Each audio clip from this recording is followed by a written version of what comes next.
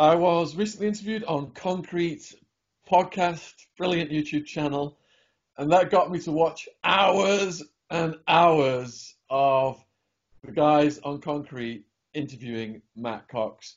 Now, if you're not familiar with Matt Cox, he has become a YouTube sensation, one of the FBI's most wanted fraudsters. And it's the way Matt tells his story. He's got this unique charisma. He doesn't look like a big tattooed, muscly convict guy. He's just got this unique charisma, and he tells his story, and it is like compulsively watchable. Once I started watching it, I thought, all right, I'll dip into this. Like hours later, I'm like, what is going to happen next?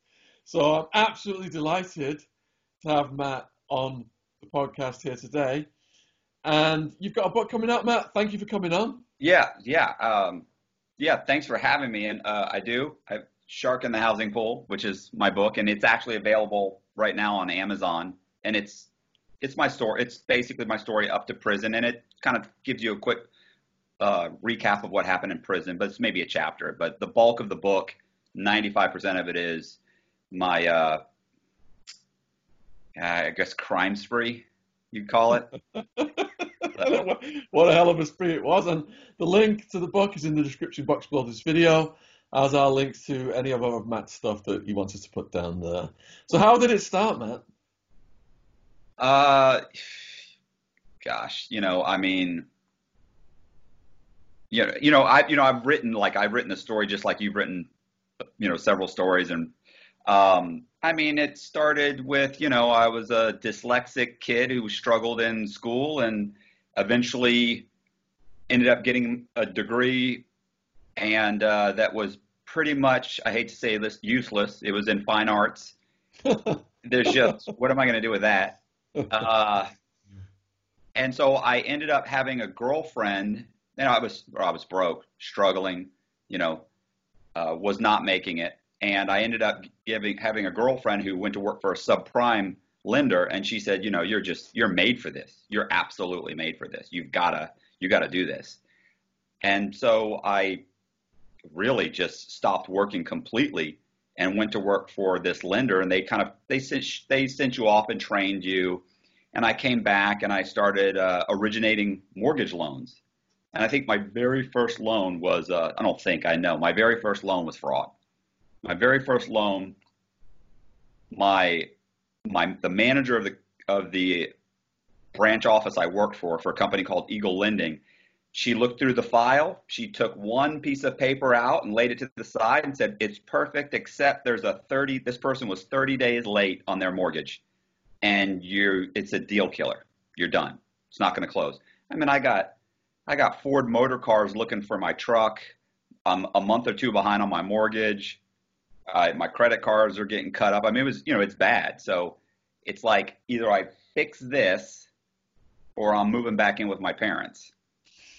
And she told me, hey, look, I said, man, that's fraud. I could get in trouble. And she goes, no, the worst that'll happen if they catch it is that they'll fire you. You can always blame the client, say you didn't know. She goes, nobody's calling the FBI. I was like, okay. So I whited it out. And this is my manager told me to do it. I whited it out. I stuck it in the file, sweat bullets for 5 or 6 days. The loan closes. They cut me a check for $3,500. I mean, that was a lot of money. That was almost 20 years ago. That caught up all my bills. So very quickly, I closed 4 loans the first month. Then it was 6. Then it was 8. Then it was 10. Then they make me a branch manager. Then they're got me training people. I mean, and very quickly it escalates. It's like everything, it starts small, and it just, before you know it, if you walked into my office, with a pulse, I was getting you a loan. I'm changing W-2s. I'm changing pay stubs. I'm making fake banks. I'm making fake bank statements. I mean, anything you needed, I was gonna manufacture it because it was going right through. Everything was going through underwriting. Even when they caught me, eventually I ended up opening my own mortgage company. Even the times I got caught, and I don't mean got caught with a little $200,000 loan. I mean we've closed 7 or 8 loans maybe 10 loans with a company and they've got $2 million worth of bad loans and they stumble across it, the bank, the president would just call me and say, look, man, what's going on? Well, I say, look, I don't know what happened. I don't know what this broker did that works for me. Cause like I said, I opened my own place and I was like, I don't know what he did, but we need to work this out. Cause I don't have $2 million to cut you a check. So, and he would say, look, let's, I'm going to sell the paper. So he's now going to sell the bad paper. So he's going to sell it to Household Bank. And if it comes back on me, he goes, do me a favor and you'll help me tell me you'll help me get rid of the loans. I was like, of course, absolutely. What am I going to say? No, you're on your own. So, I don't want him calling the FBI. So it ends up, it just escalates to the point where eventually, by this point I'm married, I've got a kid. I've got 13, 14 brokers working for me. They're all committing fraud. And eventually a broker that used to work for me went and started her own company. And when she did a bunch of fraudulent loans that came back on her. And the FBI came in, they indicted her and her husband. So they wore a wire on me because they knew my loans were fraudulent. They wore a wire on me and they ended up getting me indicted. And so I go in and I hire this attorney. I plead guilty. I mean, I'm guilty. There's no getting around it. And there was no chance I was going to go to prison. So, because it was a minor, the charge they got me for was minor. It was lying on like a mortgage application. It ended up being wire fraud. It's kind of and there was no dollar loss. So I end up accepting I take a plea. I get 3 years probation, but I can't own the mortgage company anymore. So, at that point, I really should have, gone out and gotten a job selling used cars or something. But, I didn't really know what else to do. Didn't have any experience in anything else. So I was getting a divorce. Basically my wife wiped me out. So I was just in a bad spot. And basically I could have moved home with mom and dad, but I'm 30 something, I'm like 30 years old. So what I did instead was I figured, okay, you can either go the legit method and struggle, or you can take it up a notch and you can try and start pulling off like a major fraud. Instead of this grayish area that I felt like it was a gray area. I'm changing a number here. I said, you know what I'm going to do? I'm going to figure out how to just start flipping properties.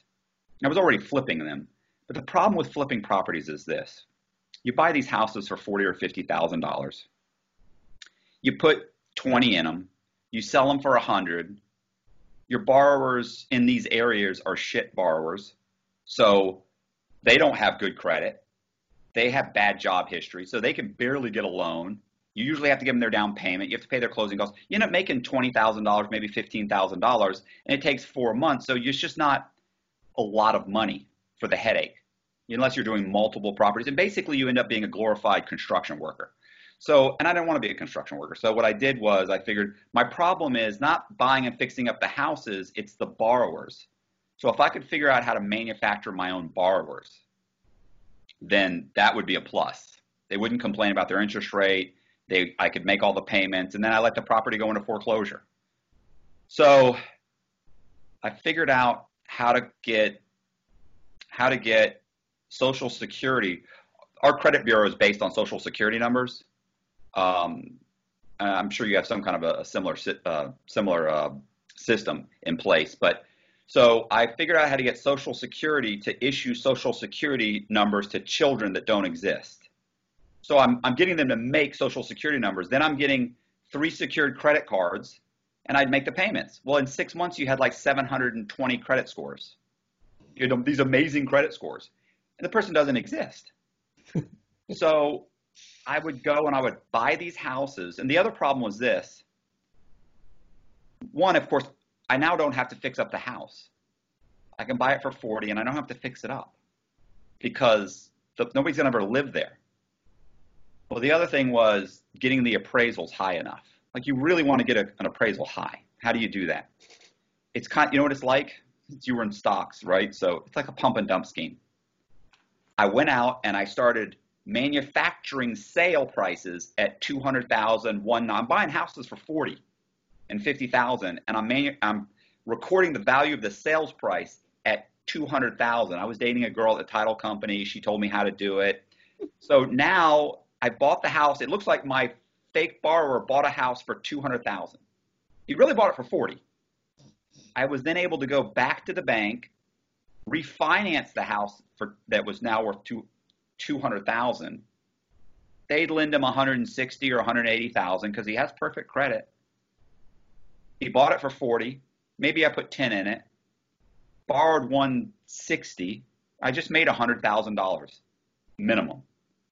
I'd make 3 or 4 payments. I'd let the property go into foreclosure. So the name of the borrowers, by the way, I don't know if I mentioned this, is, and I'm sure you saw the show, is I named my borrowers like James Red, Michael White, Lee Black, William Blue, David Silver, Brandon Green. So it was green, black, blue, red. So I was a big fan of Quentin Tarantino, and I'd seen the movie Reservoir Dogs. And I didn't name anybody Mr. Pink. So what ends up happening is each guy bought about 4 or 5 houses, borrowed about $1 million in each guy's name. We would make about $600,000 per person. And I think towards the end, the FBI said I had borrowed $11.5 million in these guys, in my phantom borrowers' names. Or they call them now synthetic identities. Like after I did it, when I went to prison, it started becoming like a thing. So it has its own name now. So these synthetic identities would buy all these houses, and we'd make some payments, and they'd go into foreclosure. And then, of course, the banks start looking. Now the banks start coming around. They start sending investigators out to try and talk to you. They start sending collection notices. So I retyped an article in in like the Tampa Tribune about a car crash where one of the people in the car crashes was life flighted to Tampa General Hospital. So I would put the name of my guy in it, reprint it on newsprint, cut it up so it looks like it's on newsprint, cut it all up, and then mail it to the collection agencies and the banks saying, from this guy's imaginary sister, saying that my brother was in a car accident. I know he's behind on the mortgage. You might as well take the house. Even if the doctors say, even if he comes out of the coma, he'll never work again. And they would stop calling. They'd stop sending letters in. They'd stop coming by. I mean, it was, I mean, this is going to sound horrible. It was a perfect fucking scheme, bro. It worked. It went years. I went years. I think I was only caught one time by South Star Bank. They caught one of my guys and realized that it's complete fraud. I remember the broker came to me and said, look, the account executive is saying that the guy doesn't exist. The bank is onto it. So I ended up having to call the bank as this guy and say, look, this is who I am. I understand that I haven't made a payment. I'm putting it in the mail. And they're like, no, it's way past that. We figured out the SOCH. We figured out that your driver's license was never issued. We figured out this. We figured out that. And I ended up convincing them to allow me to simply pay them back. Let me just pay you back. Because otherwise, if they were like, oh, well, when we foreclose on the property, we'll get our money back. Like, no, you don't seem to understand. Your property's worth 40 grand. You lent me 150. So they go back and they look at the appraisal, and I explain to them what I did. And their attitude totally changed. They were like, okay, now Mr. Cox, or Mr. whatever his name was. This wasn't one of the colored guys. This was one of the I think this was Alan Duncan. He was like, Mr. Duncan, let's we can work this out. So they let me pay him back. Never called the FBI, what else happened? I'm trying to think. The only other time I had an issue with it was one of the title agents. I don't know how it is in the UK. When you close, you have to go to either an attorney or you go to a title agent to handle all the paperwork. We were convincing the title agents to give me all the paperwork, and I'll have my borrower sign. Like, I'm not showing up with borrowers to sign. I'm taking the paperwork to them to sign. And then the title person would notarize that they'd seen them when they didn't. So finally this woman says, listen, no, that's not happening anymore. I'm not doing that anymore. Somebody had told her something. So I convince a guy to pretend to be him, to pretend to be a guy named James Redd. And I just so happened, I was making the licenses, and I'd make a copy of the license, and I was using people that I knew had been arrested because I could get their photograph. And I had used the guy that was cleaning our vacant lots and doing a lot of the work on the houses. So his picture was James Redd. So I call him up and I said, hey, can you come in the office? He comes in and I go, listen, I got to talk to you for a minute. And he goes, what? I said, here's what we've been, the houses you've been cleaning? He goes, yeah. I said, here's what we've been doing. And I explained the whole thing. He goes, man, that's brilliant. He goes, wow. He said, so now this woman wants this guy, James Redd, to show up and sign? And I went, yeah, exactly. He goes, man, who are you going to get to do that? And I went, well, I was thinking you, Eric. And his name was Eric Tamargo. And he goes, I was thinking you, Eric. And he goes, oh, that's a big favor, bro. It's a big favor. And I went, well, I mean, I'm willing to pay you. What do you want for it? He goes, man, I don't know. That's a big favor, bro. He said, I'm not doing it for nothing. I said, yeah, well, what do you want? And I remember thinking, if he asks for more than 10 or 15,000, I'll go to another title company and I'll walk in and I'll do it myself. And he said, well, wait a minute. He goes, you said that she's got a copy of the guy's ID. And I went, right. He said, well, she's going to know it's not me. I said, well, that's the thing, Eric. I've been using your ID, your picture of you that's on the Hillsborough County on the arrest website on the internet. I've been using your picture. He goes, you motherfucker. Well, he almost killed me. I was like, whoa. I remember I said, the only reason I used your ID was because I knew if it ever came down to this moment and I had to have somebody go in and sign, you were the only person I knew that had the balls to pull it off. And he goes, yeah. I mean, come on. It was a fluke. So anyway, he says, I'm not going to do it for free. I said, how much? I figure I'll pay him 10 or 15,000. He goes, $500. I want $500. And I went, $500? Eric, are you serious? It's a couple minutes work. And he goes, no, 500. That's it, bro. That's it. And I went, all right. I said, well, you got to sign before I pay you. And he goes, oh, yeah, no, I'll sign. I was like, next day we go in. I make him a fake ID. He goes in. The woman actually brings the file with her, the picture, and looks at the picture and the ID. And she's like, dang. Like, she was like, what's going on? So she lets him sign. He sees all the checks, 20,000 here, 15,000 here, 5,000 here, he's, 17,000 here, and he realizes this is a lot of money. We get back in the car and I pay him. And he goes, yeah, man, that's a lot of money. I said, a lot of that money goes back in the houses, Eric. We got to buy new houses. It's not like it's all free money. It was free money. But so about a week later, we have another closing and I call him back and he goes, okay, I'll sign, but I'm not signing for $500. He goes, that's crazy. I said, I'm going to want way more than that. I said, Eric, I totally understand. How much do you want? And he goes, I want $1,000. $1,000. And I just remember thinking, I had to cover my face. Like I had to go, because I'm like trying not to laugh. I'm just like, I want to say, are you fucking serious? We're going to make $80,000 on this transaction. You want fucking $1,000? Anyway, so I gave him, he went, he signed, gave him $1,000. So I think that's about you know what?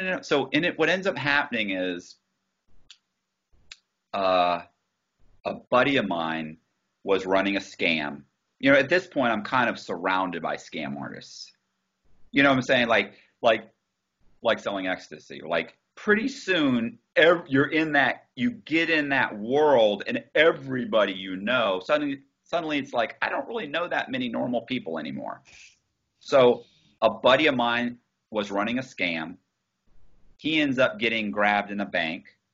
He cooperates against me. He says, look, I know you got me, but I can tell you about a guy that's running a multi-million-dollar scam in Tampa. And it wasn't hard to prove it because all he had to do was go in public records and say, you see these 5 houses? They were all bought by a guy named Red. You see these 10 houses or these 5 or 6 houses? They were all bought by a guy named Black. See these 5? Green. You see these 5? And so very quickly they're like, whoa, whoa. They're all going into foreclosure.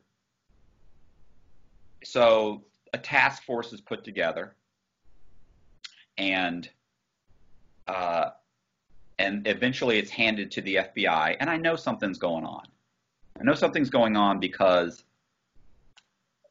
like the chick I used to date at the title company, she calls me and says, look, we were just served with a bunch of subpoenas. Other title companies are calling me saying subpoenas. Lenders, account executive at lenders are calling saying we just got subpoenas. So I know something's happening. I kept telling myself, calm down, don't overreact. Maybe it won't go anywhere. They're never going to find these guys. You know, it's just delusional thinking. So denial. And eventually I'm at work one day, and I'm on federal probation. I got a probation officer who's coming around twice, 2-3 times a month, looking around. I mean, so I got a real problem if I get caught. So one day I have a buddy who's a sheriff's deputy. I did like $1 million worth of loans for he and his wife. Really at least $1 million, might have been $2 million. Anyway, so he comes by one day, the office, and he says, can I talk to you for a second? I go, sure, what's up? Walks me outside, and he goes, listen, I used to date a girl in the Tampa Police Department. I said, okay. He goes, she was a part of a task force that was investigating you. She came to me this morning and told me they handed the task force over to the FBI. He goes, it was a bad day. So he goes, you're going to be arrested in a few days. So I was dating this girl. I'd known her a month. You know, it's the first month. You know, they're all amazing the first month. She seemed just awesome. So anyway, I start packing my bags because I'm leaving. I remember the cop was like, well, what are you going to do? I said, I'm out of here. I'm not staying around to go to prison. That's craziness. So he goes, okay. He said, well, what do I do? I said, well, nobody's going to believe you're involved anyway. Just tell them you came, you signed some papers and left. You didn't handle the loan. You're fine. You don't know how it works. I said, no, I'm not going to be around. So he goes, okay. Well, I'm packing my bags that night. First, I only got out like 80 grand. Like I had like a day to get out 80,000 in cash. And I don't know how it is in the UK. But let me tell you, they don't want to give you your money. You walk in and ask them, and they're like, what do you want it for? What are you doing? Well, I can't give you. You want $30,000? I can't give you $30,000. You got to go to a special branch. And you guys like, this is my money. So I had people go in real quick with 7,000, 5,000, 8,000, all under 10,000 increments of $10,000. So I got about 80 grand. I packed my bags. My girlfriend comes over because I missed a date. We were supposed to have a date or something. She shows up for the date or something like that. And she sees me packing. I tell her what's going on. She begs to come with me, which was a major mistake. So she's like, look, I've never met anybody like you. Oh my God. Of course, she sees all the money. You know, she sees the money. So she's only seen this amazing, this young, good looking guy at the time. Now I'm an old man. But, so she's only seen this great life that I'm living, great cars and houses, and everybody's got money. So she wants to come with me. I should have known right there she was insane. So, think about it. So who does that? Who walks away their entire life? I'm going to prison. I have to walk away. I don't know. Well, where'd you go? Arizona? Arizona State. Yeah. Did you ever have people that like actually like showed up at the gate to serve their sentence? Oh, you mean when people got released? No, I mean like you could plead guilty, and then some people they do what's called remand. They take you right then. Some people you plead guilty to 5 years and they go, okay, we're going to let you stay out and just turn yourself into the prison next month. They give, I was on remand for 26 months. My bail was 1.5 million. yeah, well, no, you're not going anywhere. Plus, you're not a U.S. citizen. You're a flight risk. But Yeah. guys would show up to the prison with like a 5-year sentence or a 10-year sentence, and like, oh, I'm here to do my sentence. You got to catch me. I'm not showing up to do my sentence. Absolutely not. So I take off. I run up all my credit cards, buy a bunch of shit, grab the girlfriend. We take off. We go to Atlanta. We barely have any money. I would say this: we had like 80,000, and it sounds people are like, that's not broke, bro. 80,000 on the run, 2 people, that's broke. That's not going to last long. What am I going to do? I'm going to go get a job as a waiter. So anyway, at this point, I was manufacturing these identities, right? Like these people didn't exist. Well, I can't get pulled over by the police and give him a fake ID that I made. He's going to know. So I figured I have to start, what do you do? So I need real identification. So I figure out we'd have to get real identification. So 1, I need money, and 2, I need identification and new cars, everything. I'm driving around I can't get pulled over. I'm done. So, and look, the United States is like a fucking police state, bro. You're getting pulled over all the time. I mean, it's not good.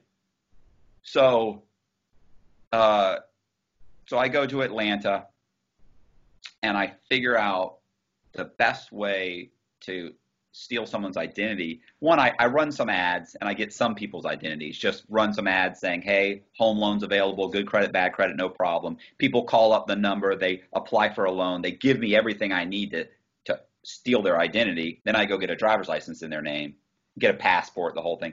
But what I figure out right away is that some of these people have DUIs, where they've been arrested for being drunk. They lose their licenses. Like I could be driving around on somebody's driver's license that has lost it. So they're flying the ointment. So I figure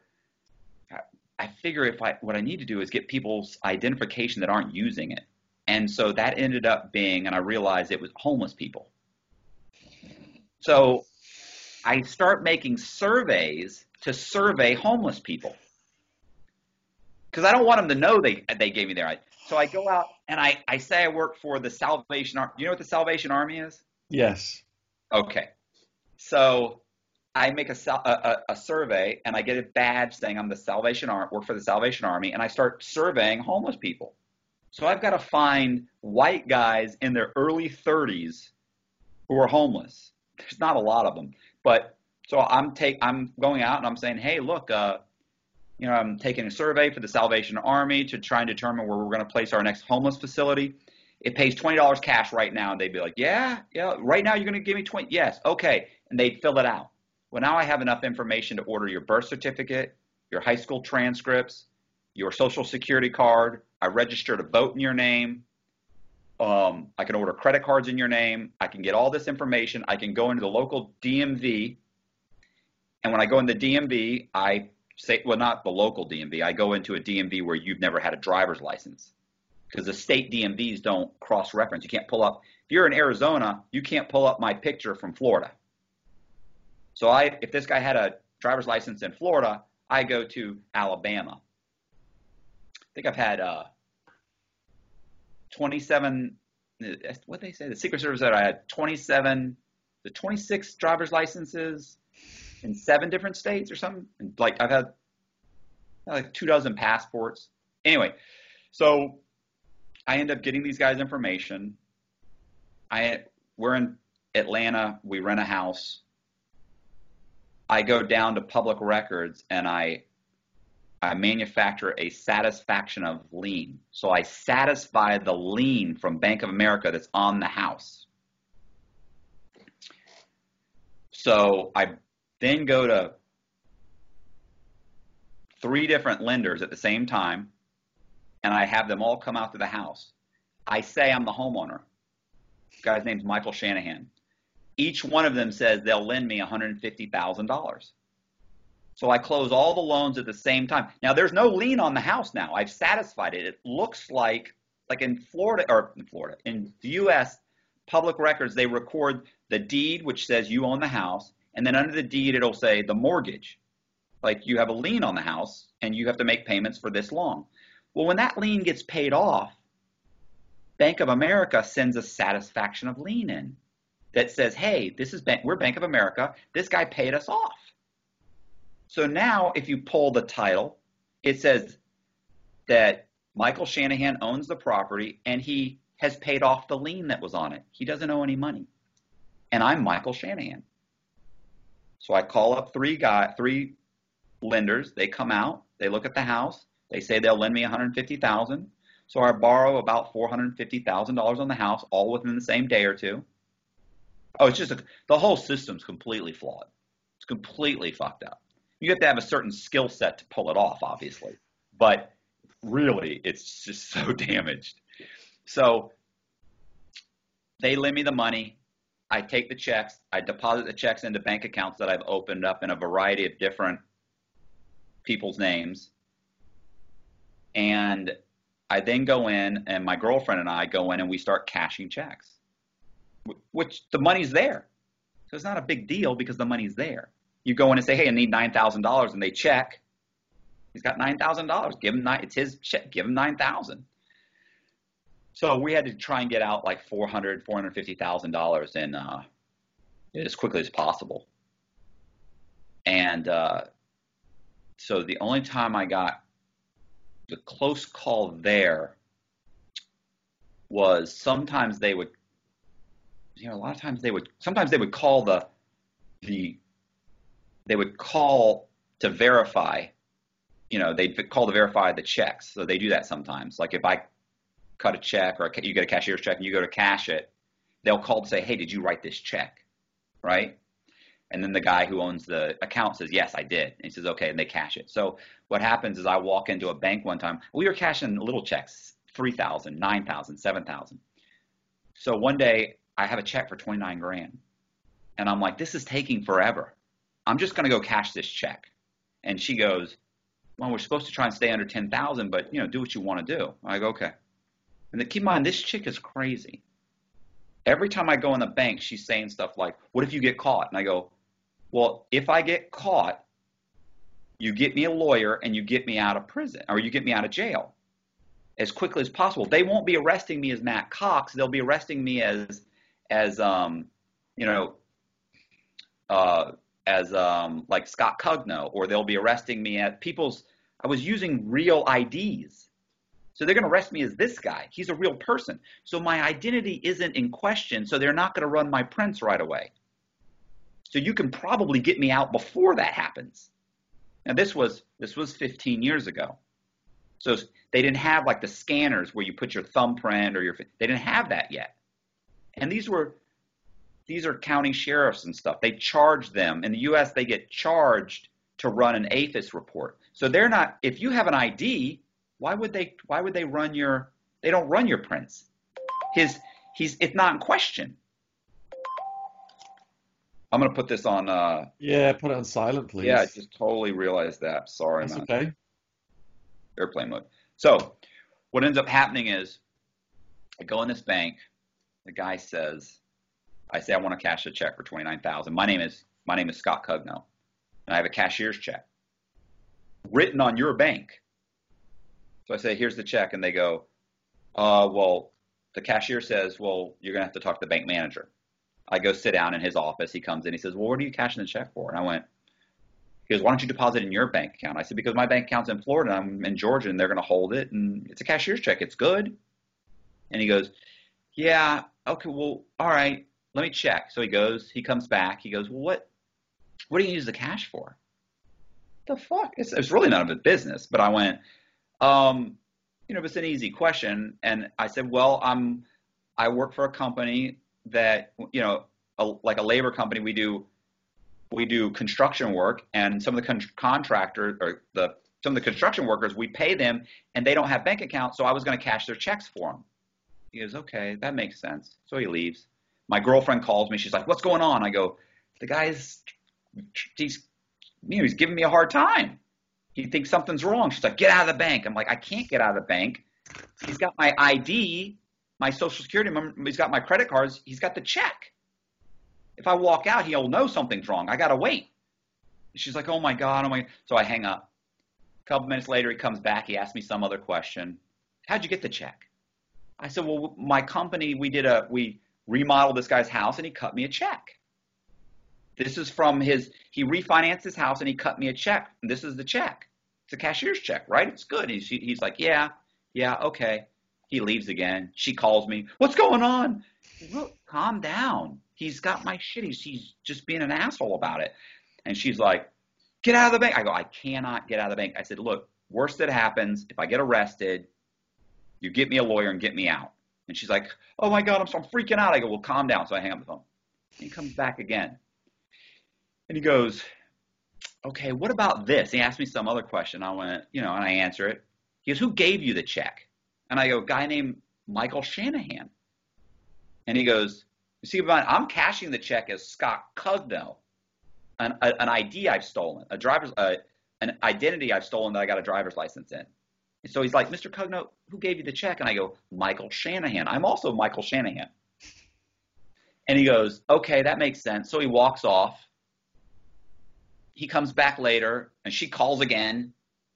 He comes back later, and he says, okay. And I go, what's taking so long? And he goes, well, we're trying to get a hold of Michael Shanahan to verify the check. And I'm like, oh, okay. My phone rings. It's the girl.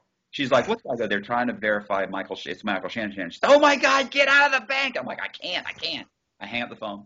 A minute later, my phone rings again. But it's not her. It's not Becky. The girl's name is Becky. And I look at it, and it's a number I don't recognize. So I answer, and I go, hello?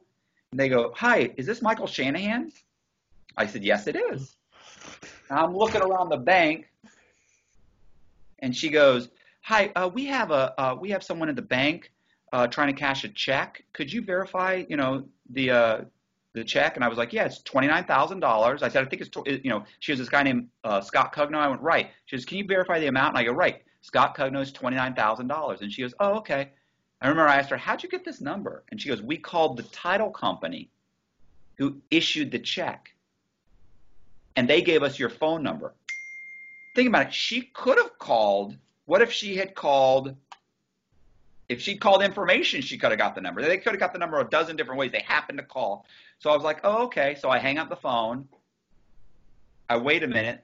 The manager comes out with this woman. I don't know if it's the same chick, but they count out $29,000. I take the $29,000. I stand up. I'm stuffing the money in my pockets. And he goes, Mr. Cugno? He goes, I said, yeah, what's going on? He goes, I'd like to say something. He said, I feel very apprehensive about this transaction. And I go, really? What is it? And he goes, I can't put my finger on it. And I went, well, it'll come to you. And I walked right out of the bank. I remember getting in the car laughing, going, oh my God, you're not going to believe this. So anyway, I never cashed a check for anything over $10,000 again. So anyway, what happens is we get like for a little over 400, close to 450,000. There's fees and shit. So I don't know, roughly 450,000. And then we leave, and we drop our cars off. We relocate the scam to North Carolina, to Charlotte, North Carolina. And the Secret Service shows up. So not the FBI, but the Secret Service shows up because Secret Service investigates anything that has to do with, of course, they protect the President of the United States, but they also investigate anything that has to do with the financial infrastructure of the United States and identity theft. So I had identity theft and I had bank fraud. So they enter the picture. They come and they, keep in mind the FBI raided my office like 4 or 5 days after I left. Secret Service shows up in Atlanta a week after I've left. So I go to North Carolina, and I pop back into South Carolina, and I buy a house, buy a couple of houses, and I do the same thing. I satisfy the loans on the houses. I actually convince the owners to owner finance me the house. So I buy the houses. I then go to public records and I satisfy the loans on the houses. I then go to multiple banks and I borrow $1.3 million on the houses. So, I mean, at this point, the money's going fast. Like, we've been to Jamaica, we've gone to Mexico, we've gone to Bermuda. I mean, we're going all over the place. We're going to Vegas. We're blowing money. This chick's a maniac. She's bipolar. She's up and down. She won't take her medication. She's got the cops called on me a few times. And she's just insane. I'm terrified of her. So we end up, we go to South Carolina, Columbia, South Carolina, and I buy 2 houses and I borrow $1.3 million. And we're pulling money out. We get out like $500,000-$600,000. And so halfway through the scam, I go into a bank, and it turns out that it just so happens that one of the loan officers had gone on vacation and had never ordered title work. So by the time she gets back from vacation and orders the title work, the other loans have all closed. I'm closing 2-3 loans a day at one point, so they all close right away. Or so they all get missed. But when she orders it a couple weeks later. So if an abstractor were to go down to public records, they would see all these loans being filed, and they would know it's a scam, and that's exactly what happened. So I walk into Wachovia. There used to be Wachovia Bank. So I walk into this bank, Wachovia Bank, and I get like $8,000. I'm cashing a check for $7,000 or $8,000, something like that. These 2 sheriffs come up behind me, and they grab me and they handcuff me behind my back.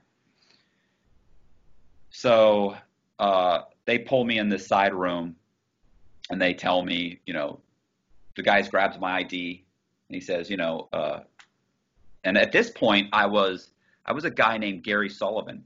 I had surveyed a homeless guy named Gary Sullivan in Las Vegas. Gary Sullivan was homeless, but he had also been arrested multiple times for prostitution.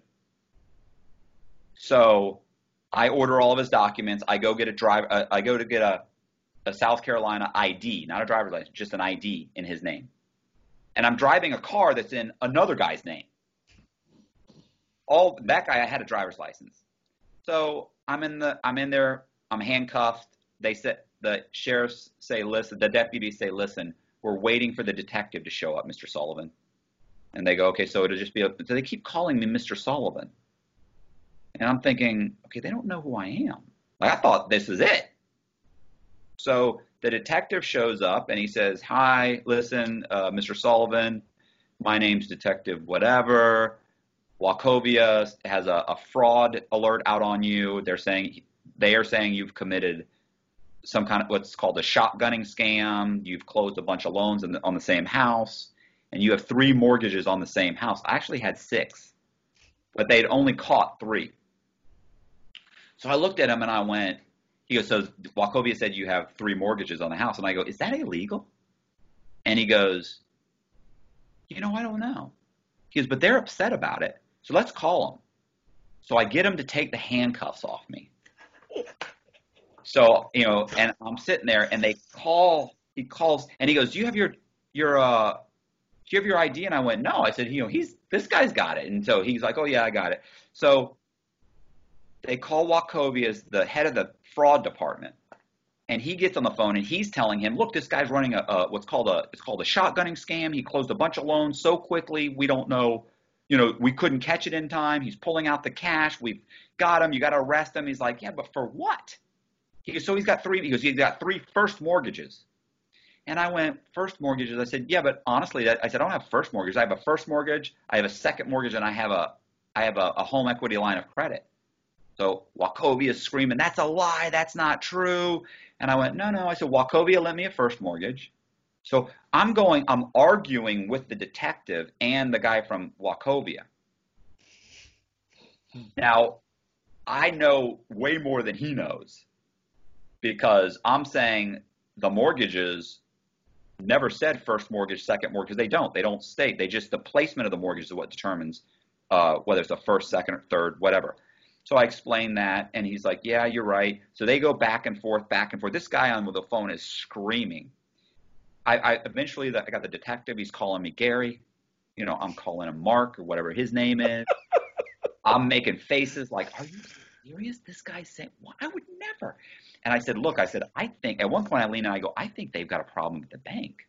And he goes, yeah, I think you have a problem at the bank. This guy's going nuts. Arrest him, arrest him. So I said, look, what makes more sense? I said, I work for a labor company, and I pull out a business card, and I said, and it's like labor on demand. So I said, I work for a labor company. What makes more sense? A guy that works for a labor company that has no experience in finance or in banking convinced 3 lenders to lend $500,000 on a house, or that a bunch of loan officers got together and figured out how to lend this guy all the money and make some fees for themselves. I wouldn't know how to pull this off if I tried. So he goes, yeah, it doesn't make sense. This guy wouldn't know what he's. I mean, I get the detective on my side. I remember at one point the guy from Wachovia screams, his license or his ID is fake. He goes, it starts with 000. It wasn't fake though. It was really issued by South Carolina, DMV. So he goes, no, I ran him through NCIC. It's the National Criminal Database. He goes, NCIC myself. It's him. He's Gary Sullivan. And I go, oh, come on, bro. Now I'm not Gary Sullivan. I go, what are we doing here? This is ridiculous. So he's like, I know, Gary, I know. So he tells him, okay, look, I'm not gonna arrest him. I'm gonna have him follow me to the police station. I'm gonna have him fill out a police report, and I'll let you know what the district attorney says. I wouldn't even know what to charge him with. He hangs up the phone, and he says to me, will you follow me back? And I said, yeah, of course I'll follow you back. Of course, Mark, or whatever his name was. I mean, we're buddies. So the 2 deputies are still there. So this guy says, okay, so he goes, do you have his ID? And he goes, yeah. He goes, he's got an ID. He goes, do you have a driver's license? Because you're going to follow me back in your car. Do you have a driver's license? And I went, I do, but it's in Nevada. And he goes, I said, it's a Nevada driver's license. I said, I don't have it with me. I just have a South Carolina ID. And he said, oh, that's right. You're from Nevada originally. And I realized he ran me through NCIC. Remember? So he thinks I've been arrested multiple times for prostitution, because the homeless guy, Gary Sullivan, had been arrested for prostitution. He thinks I'm a male prostitute. And I was just like, fuck. He looks at they all kind of grin at each other. And I'm like, fuck, this is ridiculous. So he lets me follow him in my car, back to the police station. Oh, this is the best part. One of the deputies takes my ID and says, I'll run it. Let me check. He goes out to his car. He runs Gary Sullivan's name through the system, and he comes back and he says, yeah, he's got a valid driver's license in Nevada. Couldn't fucking believe it. And he goes, and keep in mind, I'm 5'6". So he goes, it checks out. He goes, well, it says he's 5'10". And they all look at me and I go, fellas, with a good pair of shoes? And they all go, ha, ha, ha, follow us to the police station. I'm just like, this is ridiculous. So I go to get in my car. Listen to this. I get in my car, and my phone's been ringing off the hook. Becky's been calling and calling. And I pick it up and I'm like, hey, what's going on? She goes, oh my God, you won't believe this. She goes, you're number 1 on the Secret Service's most wanted list. And I got bigger problems. That I was just caught in the fucking bank. I'm now driving to the police station to fill out a police report. And she goes, get on the interstate. And I go, I can't. The cops are behind me. The detective's in front of me. What am I going to do? I got to play this out. I said, look, the worst that'll happen is you get me a lawyer and get me out. And she goes, I'm not getting you a lawyer. I'm not getting you out on bond. She had like 600 or 700. She had, about 600,000 in cash. She goes, I'm not risking everything I've got for you. She had all of our money. So I remember I said, listen, then I better not get arrested. So I go in the police department. I fill out the police report. The detective talks to his lieutenant. He comes back. He asks me to wait in the hallway. He didn't want to leave me in his cube. They had like cubicles, and he didn't want to leave me in the cube. He goes, "Can you wait? I can't leave you here. Can you wait in the hallway?" Sure. So I stand in the hallway, and there's all these wanted posters on the wall. My Secret Service poster was on the wall. The only color poster. I was like, fuck. So he comes up, he's like, "Hey, we're gonna go ahead and I'm not gonna detain you any longer." He did talk. I think he said he did talk to the district attorney, and she's looking into it. He goes, "Do me a favor, don't go anywhere." I said, "But I own 2 houses here. Where am I gonna go? I work here." And he's like, okay, yeah. So I get in my car. Becky's calling. I'm like, "Hey, what's up?" And I'm like, "What the?" I remember I got on the phone. I was like, "You fucking bitch." And she's like, "Oh no, I was on my way. I was coming. I was just trying to get you to get on the interstate." I was like, so I remember I drive right from there. I drove straight to the bank and got out another $9,000. I went to another bank and got out another $8,000 or $9,000. Went to another bank, and then the women that were there, I could tell they tried to like grab the phone. They went for the phone and picked it up when I walked in, turned around, got in my car and left. Drove to, where did I go? Yeah, you know what, I was going to say, you know what's upsetting is that the satisfaction of loans, I signed, one of them I ended up signing, do you ever watch The Simpsons? Occasionally. Yeah, I signed like C. Montgomery Burns, which is the aging tycoon, the guy that owns the power plant. So that didn't, I thought I was cute. It wasn't cute. When I got in front of the judge, he didn't think it was cute at all. So anyway, what ended up happening was I drove to meet Becky. By then we'd relocated to Houston, Texas. So I go to Houston. I meet her. We get into this huge argument because I'm furious that she was going to leave me. We get into this huge argument. I tell her I want to split the money because it's like $600,000. I left like $600,000 in the banks. So yeah, that was hard to walk away from. So we argue. She says, "Look, she's telling me she's going to call the police. Like, I'm not giving you," she's like, "I'll give you like $10,000. I'm like, $10,000? She goes, "Yeah." And I said, no, we need to split it up. We start arguing. I told her, "Look, if you don't come up with a fair number," I said, "I say 300,000 each." She goes, "No." She goes, "You'll go steal some more money. I can't do it." She goes, "I can't do what you do." And I was like, "Okay, so how about this?" I said, "Come up with something reasonable." I said, "I'm going to take it all." And she goes, "You take it all?" She said, "I'll call the police and they'll grab you." So she ends up giving me $100,000 of the money that I rightfully stole. So that's I know what you're thinking, but that's my money. So I get $100,000. I go back to Charlotte to get my car. So I remember I got my car, drove down. It was a parking lot. We lived in the middle of downtown. Drove down, went to a Starbucks.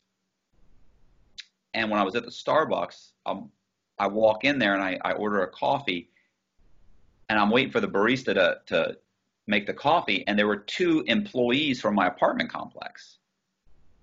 Oh, you know what I didn't mention? This is so stupid. I don't even know why this is bad.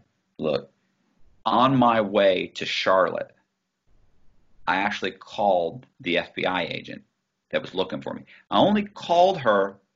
It seems cocky. I know it seems arrogant, but I only called her because I called home to talk to my ex-wife and talk to my mom, and I called a friend of mine, one of my old brokers, and she said, "Look, I talked to the FBI agent." Everybody had already been interviewed. They were all ready to cooperate against me. So she said, "I talked to her. She wants you to call. She has to call her." And I went, "Are you fucking?" I said, "No, I don't think so." She goes, "No, call her. Maybe you can turn yourself in. Maybe you can work something out." So I said, "Okay." She's like, "It can't hurt." So I call. She gives me the phone number, and I call the phone number. And the woman's name was an FBI agent, Candace Calderon. this is a rough chick. She's not a fan. So I call her, I talk to her. She, so she's real cocky on the phone. I said, hey, this is Matt Cox. I understand you wanted me to call you. And she's like, yeah, hey, Mr. Cox. She's like, I'd like for you to turn yourself in. I go, that's not going to happen. And she goes, okay. I said, well, what else can I do for you? And she goes, well, let's talk about you turning yourself in. I said, well, how much time am I looking at if I turn myself in? She goes, well, that's not how it works. The way it works is you turn yourself in, and then we determine how much, what we're going to consider it, how much we're going to take off your sentence for turning yourself in. And I went, no, I'm not doing that. That's stupid. I said, I need to know up front. She goes, well, let me call the U.S. attorney. Well, no, first what she said was she kept calling me sweetie. It just fucking pissed me off. She's like, listen, sweetie. She goes, you're going to get caught eventually. I said, oh, yeah? She's like, yeah. She goes, let me explain something. She goes, I remember she goes, we're 90% sure of where you're at. I go, yeah, well, only 100% counts, sweetie. And she goes, listen, she goes, you're going to fuck up eventually. She goes, eventually you're going to go home. Somebody will recognize you. She goes, or you will, she goes, or some police officer will recognize you, or something will happen and you're going to get pulled over by the police and they'll figure out who you are and arrest you. And she goes, you're going to get caught eventually. I said, yeah. I said, she goes, we basically almost know where we're going to catch you. And I said, what's taking so long? I said, first of all, I said, I've been pulled over by the police. I said, I've gotten multiple tickets in other people's names. I even went to traffic school as somebody else. I said, I've got a dozen passports. I've been in and out of the country as other people. I said, I've had plastic surgery. Bro, I've had my nose done. I had hair transplants. I had what's called a mini facelift. I had liposuction. I've had everything. If you look at the pictures of me before and you look at me now, vastly different. So I say, yeah, I said, that's not going to happen. I said, I'm not going back to Tampa and nobody's going to recognize me. And she goes, you are a cocky shit, aren't you? We're like back and forth, bro. So anyway, she says, I'll call the U.S. attorney and I'm going to find out what I can do for you. I said, okay. So she goes, call me back. No, she goes, I'll call you back. What's the phone number? What phone number are you calling from? And I went, I said, no. I said, you're probably triangulating this or something. And I remember she goes, get over yourself. She goes, you're not that important. And I remember thinking, I was like embarrassed. I remember being like, yeah, I'm nobody. Who do I think I am? But for some reason I went, nah, I'll call you back. And I shut off my phone. So I found out later when I ordered something called the Freedom of Information Act, and it gives you all the documents in your case, that she actually hung up the phone and called the U.S. Marshals, and they couldn't track the phone, but they tracked it back to where it had been sold. So 2 marshals jumped in a car and were driving towards the location of where I was. So I call her back like an hour later. I go and I get in the truck. I was driving a U-Haul truck because I had moved my stuff to Houston, and my car was in Charlotte. So I get in the truck and I'm driving, and she calls me back and she's like, okay, listen, I talked to him 7 years. And I went, 7 years. She goes, 7 years. Turn yourself in Tampa, come back to Tampa, I can get you 7 years. I was like, nah, I don't know about 7 years. Seems excessive. I said, I'm thinking maybe 2 or 3 years. And she's like, well, no, I can't do that. I don't know that I can do that. I said, well, you need to figure it out. I said, why don't I turn myself in Atlanta? And she goes, no, you have to turn yourself in Tampa. And I went, well, Atlanta's closer to me where I'm at. No, you turn yourself in Tampa. And I went, well, what did the Atlanta U.S. attorney say? And she went, make sure you don't go to Atlanta, go here, because we want to be able to interview you and this. And I went, okay. I said, I understand. I said, but first of all, I said, I don't know that I'm going to take 7 years. Secondly, I said, what did the U.S. attorney in Atlanta say? Because they still don't know about South Carolina. So I'm trying to get it all put into one case. And so she dodges the question 3 or 4 times. Finally, I go, I've asked you 3 fucking times, and you keep not answering. What did the Atlanta U.S. attorney say? You're talking to the Tampa one. What did Atlanta say? She goes, well, I don't know. I go, how much time do I have to do in Atlanta? It's all included, right? And she's like, well, I don't know.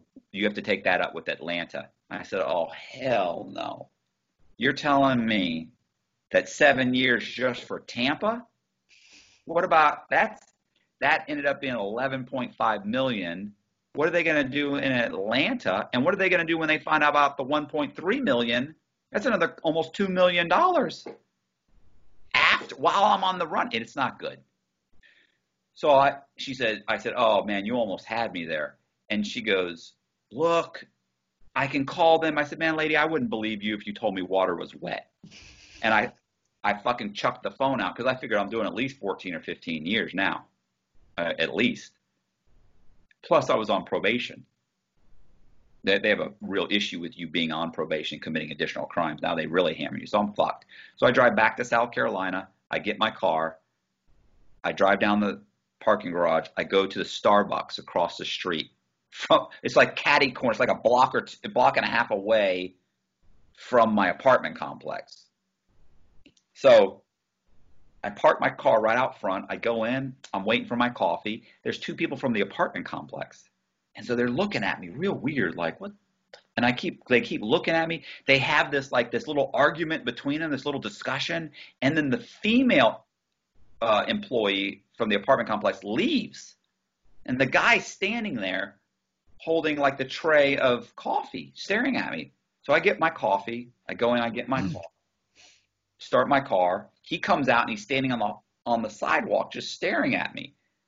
And I remember thinking it was like the 4th and my rent was due on the 1st and I hadn't paid my rent because I'd been driving around and I hadn't been there.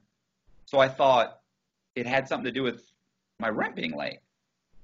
I start my car. I'm looking, about to pull out, and he starts screaming on the sidewalk. He's right there. He's right there. Turns out that the U.S. Marshals had been at the apartment complex interviewing everybody. And the female agent ran back to get him, and then they were running I look in my rearview mirror. They're probably 200 or 300 feet behind me, running, and I just punched it and fucking hauled ass.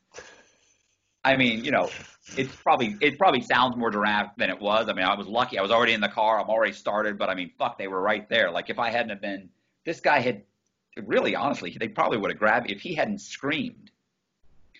So I have no IDs, no driver's licenses, nothing, because Becky had them all.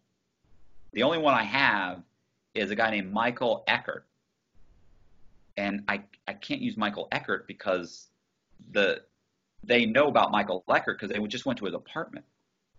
The car I was driving was in Michael Eckert's name. The police officer in South Carolina had seen it and took the tag number down. So I drive immediately to a homeless facility and I survey a bunch of guys and I get 3 or 4 different fucking things, their information. I then drive this car that they're now looking for. I drive to Tennessee. And that's like a 6-hour drive. Drive all the way to Tennessee.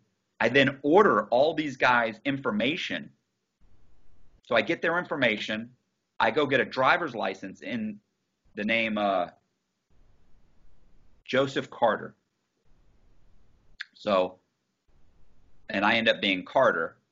I then take that car and I drive the car all the way back to to North Carolina, and I park the car in a long-term parking. I get on a plane. I fly back to Tennessee.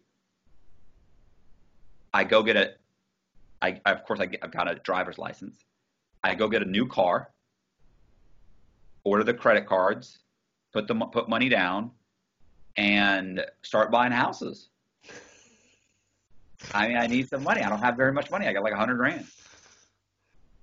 So in Nashville, I borrow $3.5 million. The same thing. I buy a bunch of cheap houses. I record the values. I buy them in other people's names, record the values, pull out money, get about $3.5 million. And I was dating this girl named Amanda. Gosh, she was amazing looking. So I'm dating this chick. and we end up moving in together, and we end up seeing another girl. So this other chick's coming over a couple times a week, right? And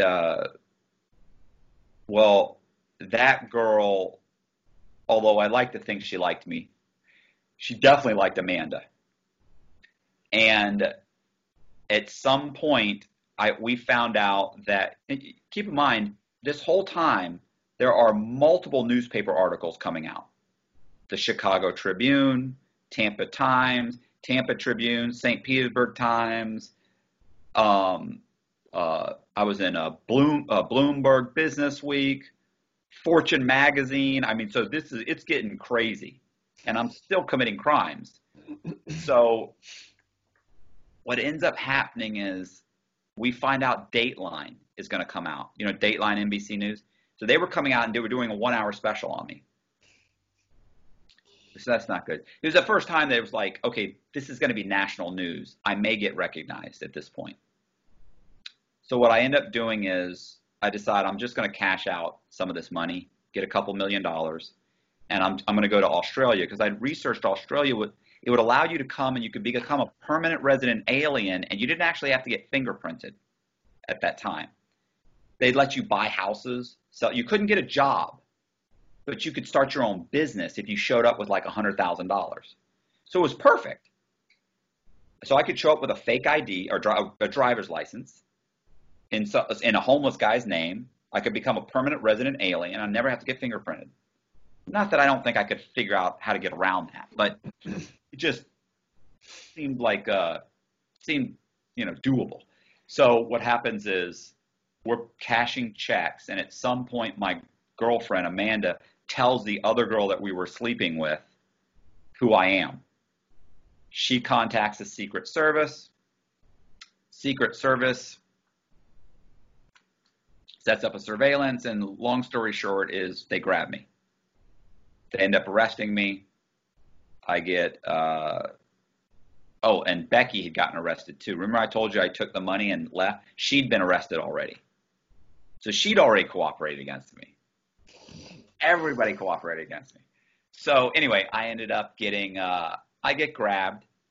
When I get grabbed, the U.S. attorney, they come to me and they say, look, well, first I get a public defender because, of course, they don't let you keep your money. How did they grab you first? How'd they grab me? What did they get you at? Pulling into my house. Like we'd had a robbery, and I'd gotten the robbery on film. So they called me to say, hey, can you meet us at your house? This is the local police. I have no problem with having interaction with law enforcement because I always had valid driver's licenses, valid passports. I had just come back from, I'd just gone to, in the last month or so, I'd gone to Greece, I'd gone to Italy, and we'd gone to Croatia. So, we just flown back in like a month. So I'm no problem. I've got all the correct identification. So they call me up and they say, hey, can you meet us at the house? We want to get the video of this burglary that happened. It was a home invasion, but they kicked in the door. It was a whole fucking thing, but I don't want, I'm skipping parts of the story because, so they call up and say, will you come, meet us there? And I was like, sure, no problem. Well, that had been orchestrated by the Secret Service and Trina, or the girl that I was sleeping with. So we go, I pull in, and when I pull in, I'm talking to Amanda on the phone, and she's saying, look, Trina called me. I think she might have done something. And I go, well, what do you mean? She doesn't know anything. She's like, I fucked up. I think I might have fucked up. And I'm like, what are you talking about? So I'm getting out of the car, and as soon as I get out of the car, these cars come pulling in. They jump out. They've got the guns. They're screaming, get on the ground, get on the ground. They got these black, they're all in black with these vests, and it says Secret Service, and they scream at me to get on the ground, and I went numb. I didn't get on the ground. What's so funny is I just stood there. I was like, looking around, and the guy actually walks all the way up to me, and then he holsters his gun and puts his hand on my shoulder and says, get on the ground. And I went, oh shit, I'm sorry, bro. There were so many of them yelling, and I just went totally numb. So I lay on the ground. I get up. They come over to me. The guy says, "Is it him?" There's like three or four agents around me now. They're holding up my wanted poster. They're like, "Is it him?" And one guy says, "No, it's not him. That's not him." Fuck. And the other guy goes, "No, it's him. It's him. Nah, look at his eyes. That's him." And he goes, "Hey, how you doing, Mr. Cox?" He goes, "We've been looking for you." And I was like, he's like, "You are Matt Cox, right?" And I was like, "Yeah, yeah, I mean, what am I gonna? I know I'm done. It's over." Keep in mind too, when I've got a passport in the name of somebody else. It's over. They end up transporting me from Nashville, Tennessee to Atlanta, Georgia. And when I'm in Atlanta, they give me you don't have any money. They've taken all my money. The first thing they do is strip all your money. Even if I had made legitimate money, they won't give you the legitimate money. You have to prove that it's legitimate money. Well, how am I? I'm in the middle. I'm incarcerated. How am I going to prove anything? So they give me a public defender, federal public defender. A federal public defender says, "Listen, you got like 15 or 20 co-defendants. All of them have cooperated against you. You're done. The U.S. Attorney's Office wants to talk to you. They're saying you've stolen over 50." They said I forget what they said. Oh, they said I had over 50 victim banks. I'd stolen $26 million. My mortgage company was responsible for $40 million in fraud. And look, I mean, the numbers are outrageous. It's like, I've never seen $26 million. Maybe the mortgage company did 40 million. They could never prove that. Pretty sure it probably did. But the point is, then they come back. I said, "That's absolutely insane." Then they come back and you start arguing. They wanted to charge me, with money laundering. They wanted to charge me. So we start arguing back and forth. I end up being charged with like bank fraud, conspiracy to commit bank fraud, wire fraud, government document fraud, Social Security fraud, passport fraud, aggravated identity theft. I mean, just a slew of shit. And it ends up, we get it down to where basically I was responsible for 15 million in fraud, and there was 9.5 million in loss. I argued the 9.5 million in loss down to 6 million. And they said, here's what you do. This is my public defender's, her advice was cooperate, tell them everything they want to know, and hope for the best, because everybody's cooperating against you. And it's not like I'm not guilty. So it's like you go in, I met with the Secret Service, met with the FBI, met Candace Calderon in person. Not a nice person. Very, very hostile. I remember the Secret Service agent. When I got into the room with the Secret Service, 2 Secret Service agents, my lawyer, and the U.S. Attorney, he says, "We want to talk to you about some of the money that you've hidden." And I went, "I haven't hidden any money." He goes, "We know you've hidden money." I went, "I haven't hidden any money. What are you talking about?" And he said, "We know you've hidden money." He pulls out some bank statements and he says, "You've got $180,000 in the name of Walter Holcomb." Well, I'm Walter Holcomb. And I looked at him and the bank were bank statements that I'd made. And I looked at him and I went, "Did you call the bank?" He goes, "Yeah, I've called them. We just subpoenaed them." And I said, "You subpoenaed them?" And he goes, "Yeah. Keep in mind, I made the bank. It was an online bank. The website, I made the website. The phone number he called, he's leaving a message for someone to call him at the bank. That's my phone number. That's a voicemail." So I'm like, "So what'd you think of the website?" And he goes, "What do you mean? It's a bank website." I said, "Yeah, but I mean, it's professional. I mean, it's good, right?" And he goes, "It's a bank website." And I went, "Yeah, but it's professional done. It was very well done, don't you think?" And he went, I mean, it was convincing." And he goes, "Oh, son of a bitch. He goes, you made it, didn't you? And I go, it's all an illusion. I said, there's no fucking money. There's no bank. Who'd you subpoena? Like he subpoenaed a bank that used to be named that. I mean, it was just, I remember just kind of being like, I'm embarrassed you caught me. I mean, it was just so bad. Like, anyway, I end up getting, so anyway, they tell me that here's another, this is beautiful. They come to me and they say, listen, Dateline NBC had already run a 1-hour special on me. They said, Dateline wants to interview you. And I went, okay, well, I don't want to be interviewed. And my lawyer says, the U.S. attorney said they'll consider it substantial assistance, which means we'll reduce your sentence because you substantially assist. Keep in mind, me going in and cooperating and telling them what happened didn't do me any good because everybody had already cooperated. You know, you understand, you rat out everybody, you snitch on everybody, and then they all get bumped off, and you get credit for that. Well, you can't get that done if everybody's already told on you. So it's like I'm just in just a shitty position. So, I mean, I'd love to tell you, Sean, I'd love to tell you that I'm a gangster and that I held strong and I just took it on the chin and did the fucking time. But the truth is, I'm not a fucking gangster. I'm a white-collar criminal. I don't know anything about any code. I never signed anything. Nobody ever told me about a code. I'm ready to cut everybody's fucking throat to get out of prison. And that's just the fucking way it is. So, look, I'm the softest cotton, bro. I can't go to a fucking prison. I'm thinking I'm going to Shawshank. I mean, I've got nothing but nightmare scenarios about prison. I'm thinking I'm going to have the prison experience that you had.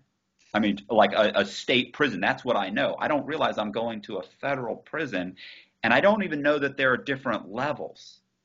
I thought they were all the same. I didn't know I was going to go. I still did end up going to a rough prison, but unlike the one you went to, there weren't gangs that were really forced upon you. Like if you were just like neutral, then you're neutral.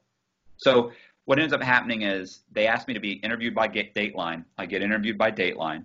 They come in, they interview me. And then when I'm done with the interview, I go to get sentenced, and the U.S. attorney, my what's called a pre-sentence report, says that they want to give me 26 years. So yeah, it's bad. So I said, okay, yeah, but you're going to reduce the sentence. My public defender said they'll reduce your sentence for doing Dateline. Well, the night before my sentencing, I call her and she says, she called the U.S. attorney and asked what the recommendation was going to be. And she said, well, I thought about it and it's just not enough. Like what he did isn't enough to reduce his sentence. I went, what are you talking about? They said they'd consider it substantial assistance. She goes, and they did, and it's not enough. So I go to sentencing, and they recommend 26 years and 4 months, and I get 26 years and 4 months. My lawyer was still the whole time telling me, I'm going to argue, don't worry, we're going to get it down. You're looking at 12 years. I get in front of the fucking judge. He's not listening to anything she says. It's just 26 years. I mean, it's bad. Man, they bring up everything. They bring up the fact that I signed the satisfaction with C. Montgomery Burns. They bring up, that everything ends up being tweaked to make you sound like a supervillain. And I'm not saying what I did was run of the mill, but they tried to really make it seem sinister. So anyway, I get 26 years. I go to prison. I end up going to a medium security prison. And the first day I was there, somebody got stabbed. The first day. So I was like, the fuck am I? There are gangs and stuff. And I remember thinking, this is bad. You know what really was my saving grace was that within a month or so of me being there, like I barely left the unit, but within a month or so of me being there, the guy that taught the real estate class didn't want to do it anymore.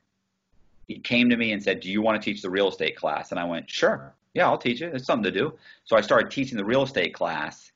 And, everybody thinks they're going to get into real estate and make tons of money, even these guys.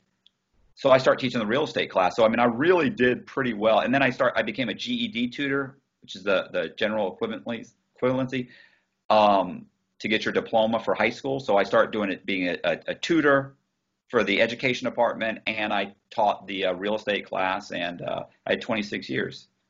I mean, I obviously didn't do 26 years. I did 12 and a half years. And basically, there's a whole other story that happens while I was in prison and how I got myself out of prison early, like less than half. Keep in mind, in the federal system, you really did about 87%. People say 85%, but really before Trump passed this law, it was said 85, but it ended up always being 87% of your time. So whatever, you do basically 85% of your time. So 26 years, I got to do like 24 years. It's fucking ridiculous. So anyway, I mean, do you want to do another one? Yeah, I've got a few questions on what you've just said so far. Love to do part 2 about all your prison stuff as well. You're welcome back anytime, Matt. Like I said in the very beginning, I've spoke to you for over an hour right now. It just seems like 5 minutes. You're just so good at telling your story. My first question is, what motivated your girlfriend's girlfriend to turn you in? I think the newspapers, the Secret Service said, and Becky said that she called the Secret Service, and I think she got a reward for like $10,000, $10,000. I'd have given her $1 million for a 10-minute head start. It just, I don't know. You understand too, the person that they were portraying me as, and when she looked into it, I'm sure she thought, oh, this is a horrible guy. Like they said, one of the things they said was like, he's armed and dangerous. I'm not armed. First of all, only danger I pose is the financial institutions. I'm not danger. I mean, I'm not armed. I never had a weapon. But they try and make you seem extreme, like this really horrible villain. And so, look, she did the right thing. I was wanted. I was on the run. I was a criminal. She called the authorities. She turned me in. I don't hate her or wish anything bad on her for that. Of course, from my perspective at the time, it was just horrible. But having gone look, when you go into prison, you have a certain way of thinking, right? Do you not think that by the time you were done with prison, you'd kind of change your way of thinking? Like, you ever notice these guys that get like a life sentence for something they didn't do? And you would think, then they find out with DNA or something, they didn't commit the rape and murder. It wasn't them. And they get released 25 years later. You'd think they walk out of prison and be like, fuck the police, fuck these fucking bad. They usually, 99% of the time, they walk out and they're like, listen, I'm just glad I'm out. I don't hate anybody. I just, things happened. It was wrong. You get out and you're just so thankful to be given a second chance. And to me, my way of thinking, I had such a criminal mentality at the time that when I finally, I went into prison, I started writing guys' stories, crime stories.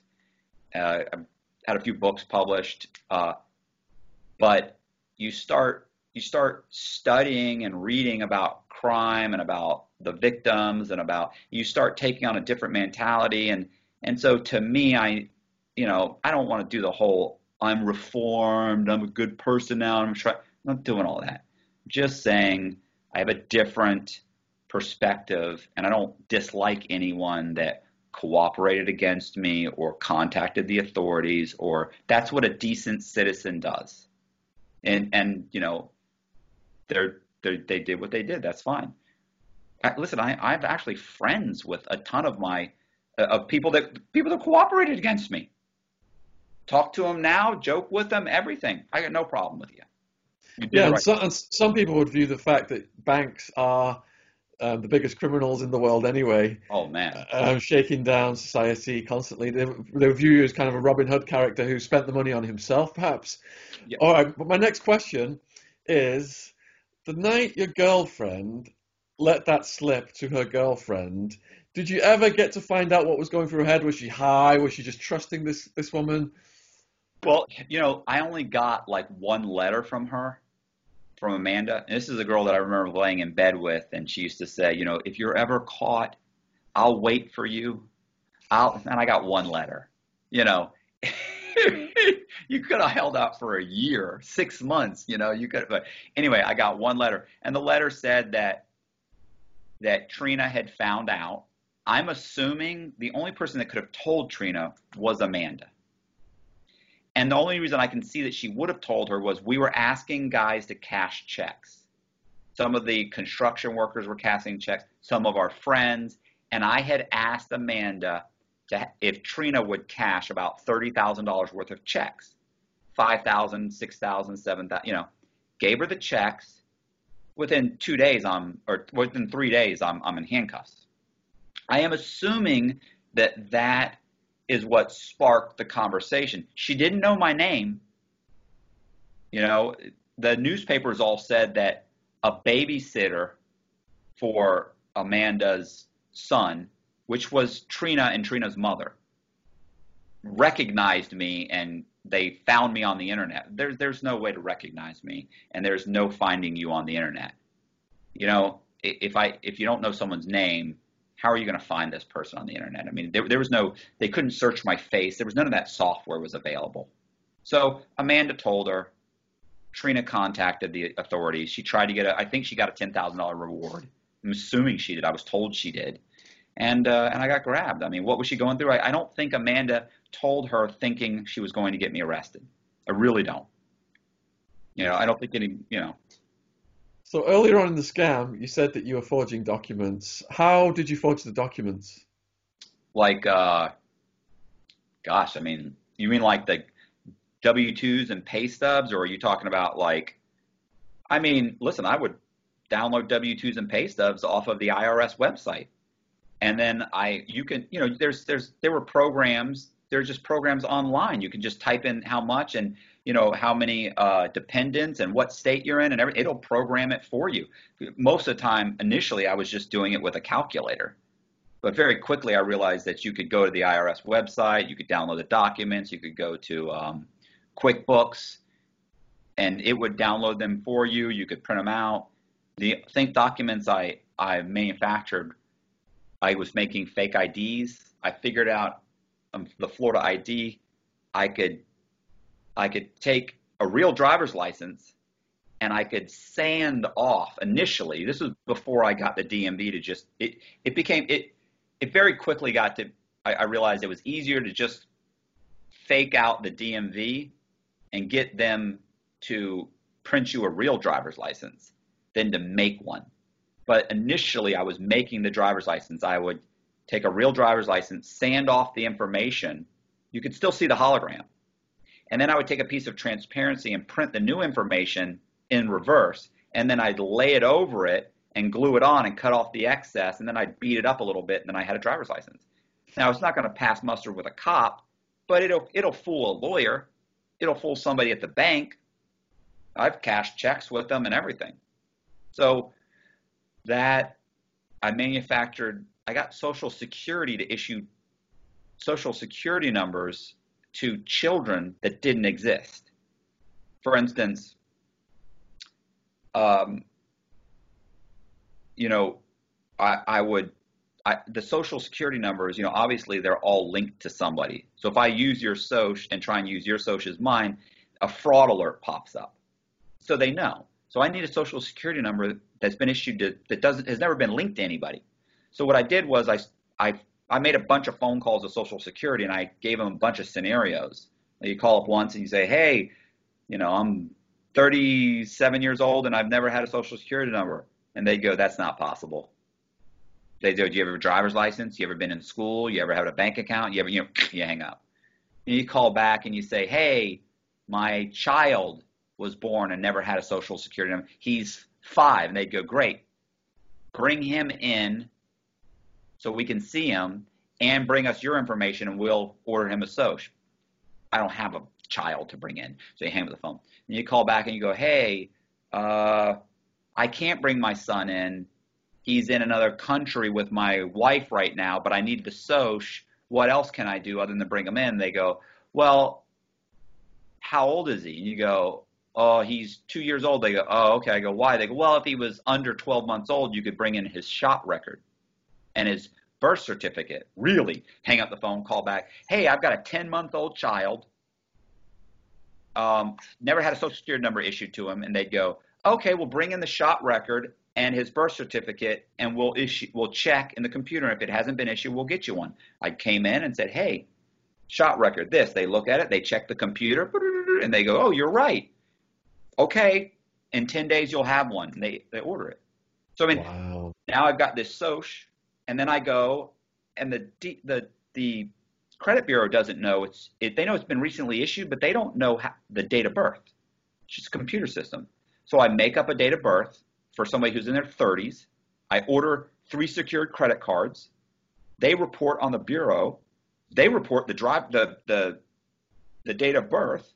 And now I've got a credit profile for a 35-year-old who's got 3 secured credit cards, and in 6 months he's got 750 credit scores.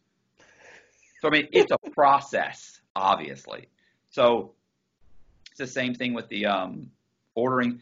If I wanted to order someone's social security card, I have to order it online or I have to order it, so I have to mail it in. Well, one of the things they ask for is they want a copy of your driver's license. Well, I don't have a guy's driver's license. I could make one, but what if they check? So then it's like driver's license, then it's like school ID, military, your passport, military ID, or your employment ID.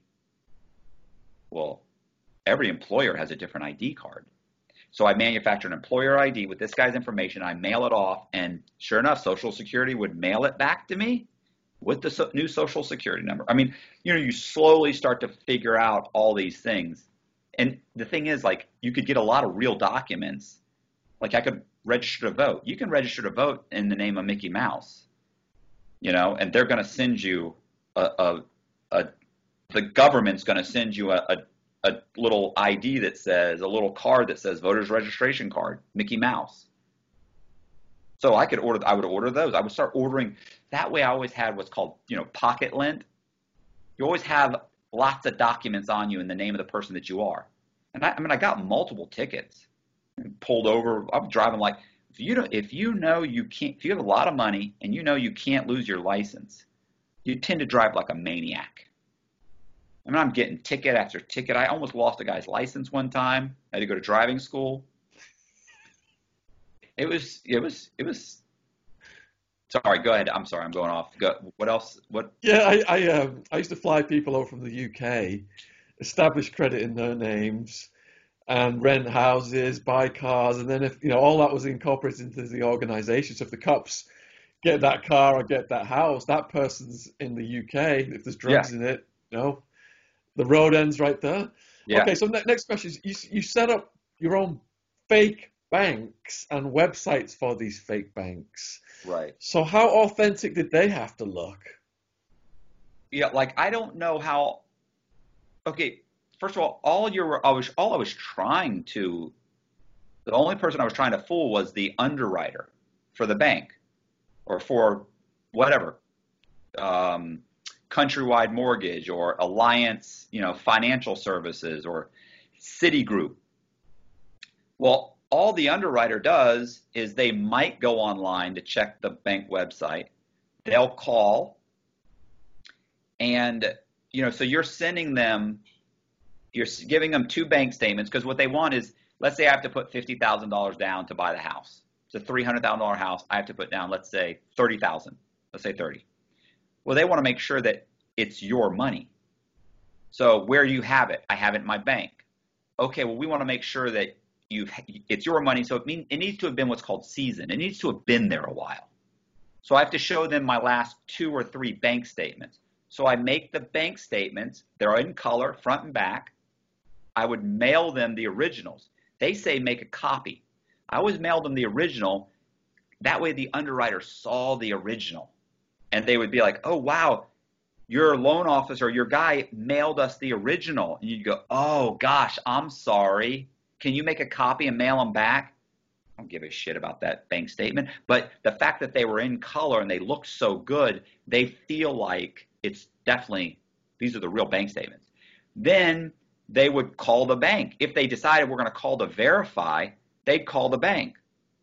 Well, I always made it a small bank like Bank of Ybor. It's a small local bank. It's not really a bank. There's no Bank of Ybor. Or I'd make it Southern Exchange Bank of Clarksville. We've got 3 locations. And you'd call and it'd go to a voicemail. We're experiencing high caller volume. Please leave your name, number, and your account number, and someone will get back with you. They'd leave it. I'd check the voicemail, and I'd call back, or a girlfriend would call back and say, hey, this is Carolyn with, Bank of Ybor. Can I help you? Yeah, I'm calling to verify Sean Atwood's the balance in his account. Sure, hold on a second. Let me pull up his account. What's his number? They pulled it up and they'd say, okay, what number do you have? I can't tell you what the number is, but what number do you have? Oh, 96,500. Yep, that's what it is. Okay, thank you. Now the underwriter stamps verified. Everything she can check, I can cover. And then, of course, I show up with the check for $30,000 with a cashier's check. So I'm good. I mean, the loan closes. It looks good. You described the close call when you tried to cash a check that was over 10 grand. Were there any other close calls that you haven't told us about? Oh yeah, one time this is so one time I bought a house. And I bought a house and I was refinancing the house. So I had multiple mortgages on this house in the name of Gary Sullivan. It was, the guy's name was Gary Sullivan. So it was another time when I had multiple mortgages and I was refinancing the house again. So I'd already financed it several times and I was refinancing it another time. I'd satisfied those loans or something. I was borrowing another loan. I forget the exact situation. I'd have to look. But what happens is I get a phone call from Washington Mutual Bank. They're from their lawyer. And he says, hey, this is Mr. Let's say Johnson. I forget his name. This is Mr. Johnson. I go, yes, Mr. Johnson. He goes, is this Gary Sullivan? Yes, what's up? And he goes, hey, look, there's an issue. We just found out that you've got they thought they were in first position. They thought they were the only loan. So we found out you've got another loan on the property, and you've satisfied, like I'd satisfied their loan. And they're like, I mean, this is a major issue. And I'm like, whoa. They're like, I'm going to call the FBI. I said, whoa, calm down. Let's not get crazy. The first thing I think we should be worried about is getting your employer's money back. I mean, he's like, well, yeah, I think that'd be good. I said, well, great. Give me about an hour. I'll call you back. Okay. He goes, okay. Hang up the phone. I drive straight to my corporate lawyer. He'd filed a bunch of shell companies for me. So I go straight to him and I tell him what's going on. And he says his business or his partner is a criminal lawyer. So we get in the conference room. He goes, okay, what happened? And I explain what happened. Bing, bing, bing. They now know that their loan's been satisfied and there are other lenders on the house. They know I committed fraud. And the guy goes, Jesus, Gary, this is bad. He goes, has he already agreed? But you said he agreed to let you pay him back. I said, yeah, I just need you to write up some paperwork so that he promises not to call the authorities. And he goes, okay. He said, now can legally he do that or not? I don't know. And when I said, I don't want him calling the FBI or the Secret Service, he said, well, why would he? It's just it's just a creative financing error. And I thought, yeah, okay, whatever you want to call it, make sure he's not going to go any further once I give him the 100,000 back, let's say 100,000. So he goes, okay. And he said, all right, I'll call him. He goes, I have an issue though. He goes, we have an issue. And there's 2 lawyers sitting there. And he goes, Gary, the problem is you've got these other loans on the property. And I went, right. And he goes, what happens if the other lenders figure out that you've got multiple loans on the same property? They all think they're the only loan. And I went, well, he goes, can you pay them all back? And I went, no. And he goes, so what happens if they figure it out? And I go, well, then I leave town. Like that. And he looked at me, he goes, Gary, he goes, they start laughing. They go, that's not feasible. I mean, they've got your social security number. They've got your date of birth. They know your name. The FBI will find you. And I go, you're assuming I'm Gary Sullivan. And they went, the guy goes, we'll cross that bridge when we come to it. I said, yeah, my immediate problem is getting rid of these guys. Let me call that guy. He calls them. He tells them, this is what's going on. They ask for $100,000. I go to a bank. I get the money out. I come back with a cashier's check. And he says, I got the cashier's check. He sends the whole thing. We sign some paperwork, and that's it. They never called the Secret Service. They never called. Never called the FBI, Secret Service, nobody. Would it have been an embarrassment to them? I think what happened was, listen, subprime was so dirty back then. I mean, think about all these banks were doing something wrong. And so putting out the fires becomes a full-time job, because the fact is, I had this guy named, the one guy caught like the 2 million. One of his things was, he actually, after he caught the 2 million and sold it to Household Bank, he came down a couple weeks later and took me and a couple brokers to dinner. And he started drinking. He actually said, listen, he said, nobody wants the FBI digging through their files. Nobody. And it was like, well, why is that? I don't know I felt like it was like everybody was doing some kind of something. They were all doing something skeezy, and they just don't want them around. If you're a legitimate business, I don't see what the problem is. But no, all of them threatened to call the FBI, and then when I gave them a way to get out of it, they immediately were okay with covering up with what was clearly a fraud. I can't imagine there's any other reason for them to do that other than not wanting the FBI to come in and discover another type of fraud. That's very possible. How much money did you blow over the years, and what were the most extravagant things you did with it? You know, I had another guy ask me this. Everybody wants me to say that I was blowing money and doing coke and I was this insane guy, but I'm a very conservative guy. I'm really like, I have a girlfriend. I go to the movies. We go on some vacations. You know, what did I do? I went to Jamaica. I went to Bermuda. I went to Mexico. We went to Greece. We went to Croatia. We traveled. Even the cars. Like, first of all, you know, could I have bought a Lamborghini? Yeah, but then everybody's looking at me. People ask questions when you're driving around in a Lamborghini. I don't want anybody. You know, I don't want anybody paying attention. I didn't live in a $2.5 or $3 million house. I lived in a middle class house. I tried desperately to portray a middle class existence. Look, I've dated a lot of women. That's an issue for me. They're expensive. You know, I've traveled. I have nice clothes. I didn't have a $30,000 presidential, you know, but I had 3 or 4 Rolexes.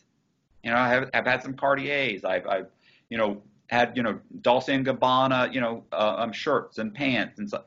But I'm not that guy. And even though, you know, what's so funny is all of that still probably sounds pretty extravagant, but I don't think it is. I don't, you know, I mean. What was your favorite country to visit and why? Oh man, Venice. Venice was amazing. It was amazing. Yeah, I loved the no cars. I loved walking everywhere. I loved the gondolas. I like, you know, it was just, the culture was just, there was just so much history. It was amazing. Yeah, one of the highlights of my life was watching the Four Seasons get played in Venice. Oh wow! Because Vivaldi, did you go and visit Vivaldi's place? Jeez, I mean, I want to say yes. I don't recall the name, but I'm not great with names. I mean, we were on the run. Well, see, your whole thing is seeing it in Venice. To me, seeing Les Mis. I've seen Les Mis 3 or 4 times. I've seen The Producers. I've seen Phantom of the Opera. Um, yeah, Can you travel now? Are you precluded from traveling because of your criminal record? I can travel. No, I just went to Puerto Rico. I don't know about traveling. I was wondering about that with you. Remember, I was saying I wanted to. Yeah. Yeah, and my probation officer has been great. Like she's let me go to, but it's all within the United States. So I mean, I've gone to California. I've been to Texas. I went to Philadelphia. I went to Miami. I mean, I went to Puerto Rico. But I'm not sure. Like she's allowed me go. I haven't had an issue. The first time I got on a plane to go to California when I got out of prison, I remember thinking because there was a red notice on me from Interpol. Now it was old, but I was thinking to myself, what if this thing shows up? I mean, it was 15 years, it was like 13, 14 years ago, but I was like, I don't know if they removed it. Anyway, but I've had no problems, and she's been good allowing me to travel, provided that it's for some type of work-related venture. And my book obviously is work-related. She's had no problems with that. I was gonna write and I'm a true crime writer, so in nonfiction, and I was hired by a lawyer to write his memoir, and I've been writing stories and turning some of the synopses I have into full-length books and things like that. So, you have to do some traveling. Yeah, we'd love to get you in the London studio. We interviewed John Elite, mafia hitman for the Gambinos. They let him in the country. They didn't let Tyson in. So it's just whether they will let you in the country or not, I guess. I can't imagine. Yeah, I mean, I had heard that's crazy. Like I heard that you weren't allowed. Like if you're a felon, you couldn't go to the UK. But then I've talked to other guys that have said they were felons, and they had gone to the UK. Now, keep in mind the last time, I had the fake passports, and you're walking through with, but yeah, traveling to the UK, I would hope it wouldn't be a problem. I was gonna kind of assuming I'd call the State Department and try and track down first, because God, I'd hate to get on that plane, get all the way there, and have them turn me around at Heathrow or something. Yeah, it depends upon how profile you are. I was supposed to interview Pablo Escobar's son in London, and they wouldn't let him in. I Like think the they let the Amer other guy in. You said they well, let they, the they let John Elite in, yeah. But perhaps he flew under the radar because people didn't know who he was. And then if you ask the UK if you can come in, for example, I asked multiple countries in Asia if I could go to there after I'd been released from prison to the UK. And once I notified them about if I could get in with a criminal record, that I was blacklisted. right. So you're almost better off just trying it. If you can afford to lose the flight money and that, you're better off just trying it. Yeah, it seems. But I wouldn't encourage any criminal behavior. Man. Yeah. Yeah. I don't know. So, is there anything? Okay, wrapping part one up. Then, is there anything you'd like to say in conclusion to the people watching this video? I've got a lot of young people on the channel who are tempted by the glamorization of crime.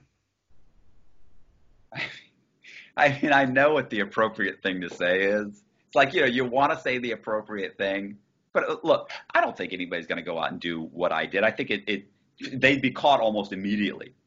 It's like pulling off a stock fraud and having no experience. You're just doomed. I'd be caught immediately.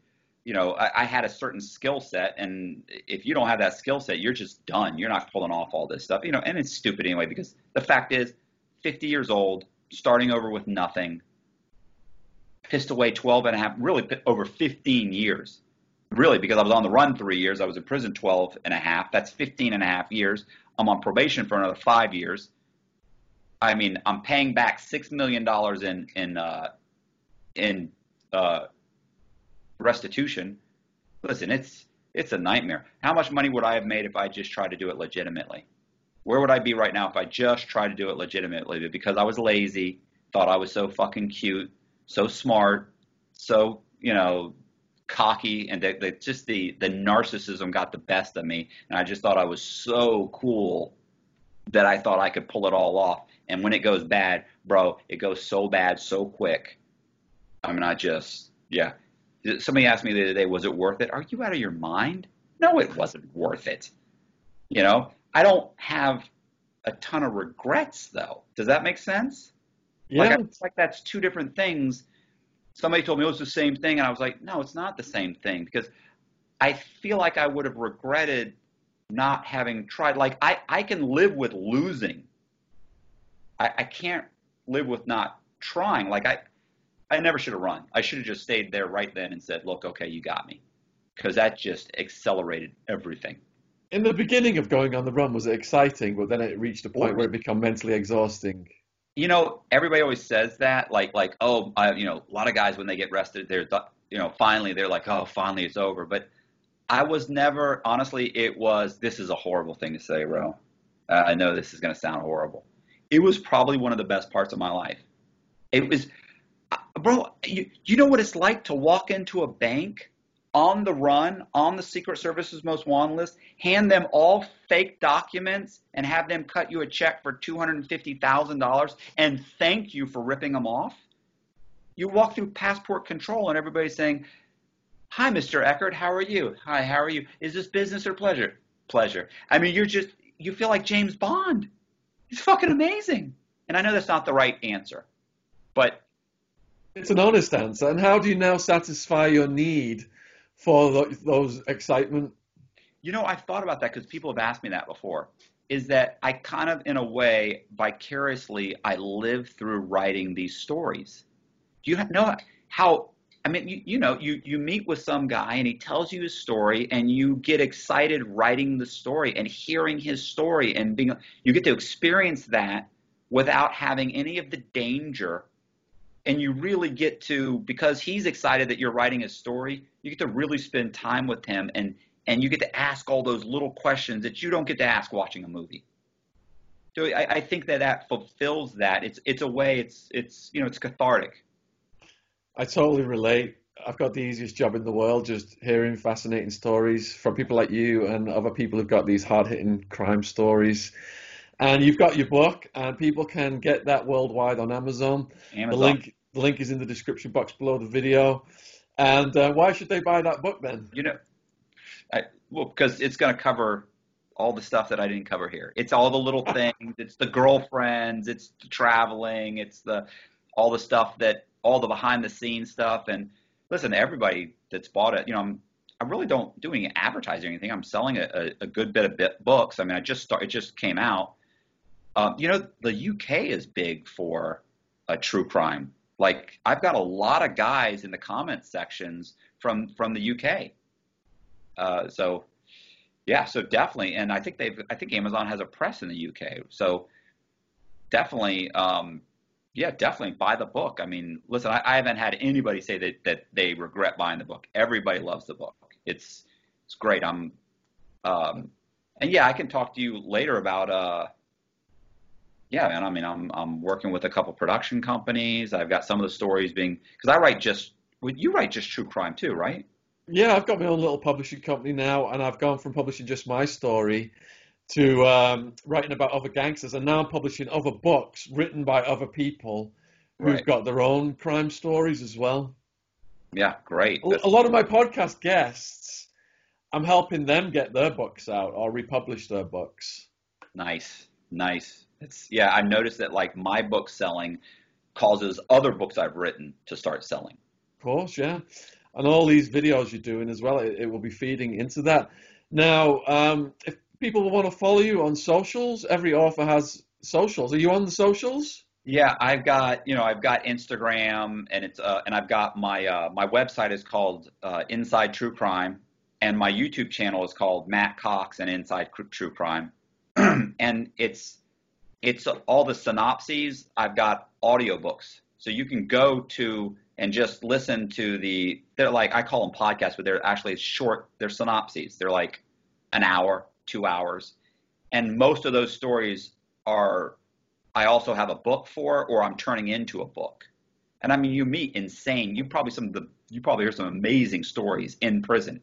All these stories I found from guys in prison. I wrote the synopses and I've turned them into books, and I had a couple publishing deals. I got some guys in Rolling Stone. Did you ever see the movie War Dogs?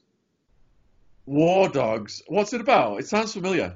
War Dogs is a movie about these two stoner kids in Miami. They started selling arms to the U.S. government for the Afghanis and the Iraqis. They're like 21, 22 years old. Jonah Hill plays the main kid, which is called his name's Ephraim Deveroli. I met him in federal prison, and I wrote his memoir. Wow. So I've got another one we optioned. I wrote a story called it's called Generation Oxy. It was optioned to New Line Cinema. So I mean, I'm starting to have some good luck. It's a hell of a business, bro. It's cutthroat, man. It's more cutthroat than crime. But you've got the skill set to rise and the perseverance, and it's great to see that you're applying that to something legitimate. Yeah, I'm trying. So all your links are going to be in the description box below this video for all your socials. If you could email those over, that would be fantastic. And I really appreciate your time, Matt, and look forward to doing something else with you in the future. Yeah, definitely. We got to go over what happened in prison. I should be in prison. My out date was 2030. And for the people watching this, please let us know in the comments what you thought of this video. If you've got questions for Matt, put them down there. Let us know if you want to see part 2, your thoughts on that. And a huge thank you to all the people who subscribed. Subscription logo. Hit the like button, subscribe, share it to a friend, right? Yep, and we'll get, if you want to check Matt's channel, that link's down there as well. Huge thank you to all the people who've donated on the various links that are in the description box. And we've got our links down there as well to all the other stuff we're doing on YouTube if you want to check that out. So thank you very much for watching.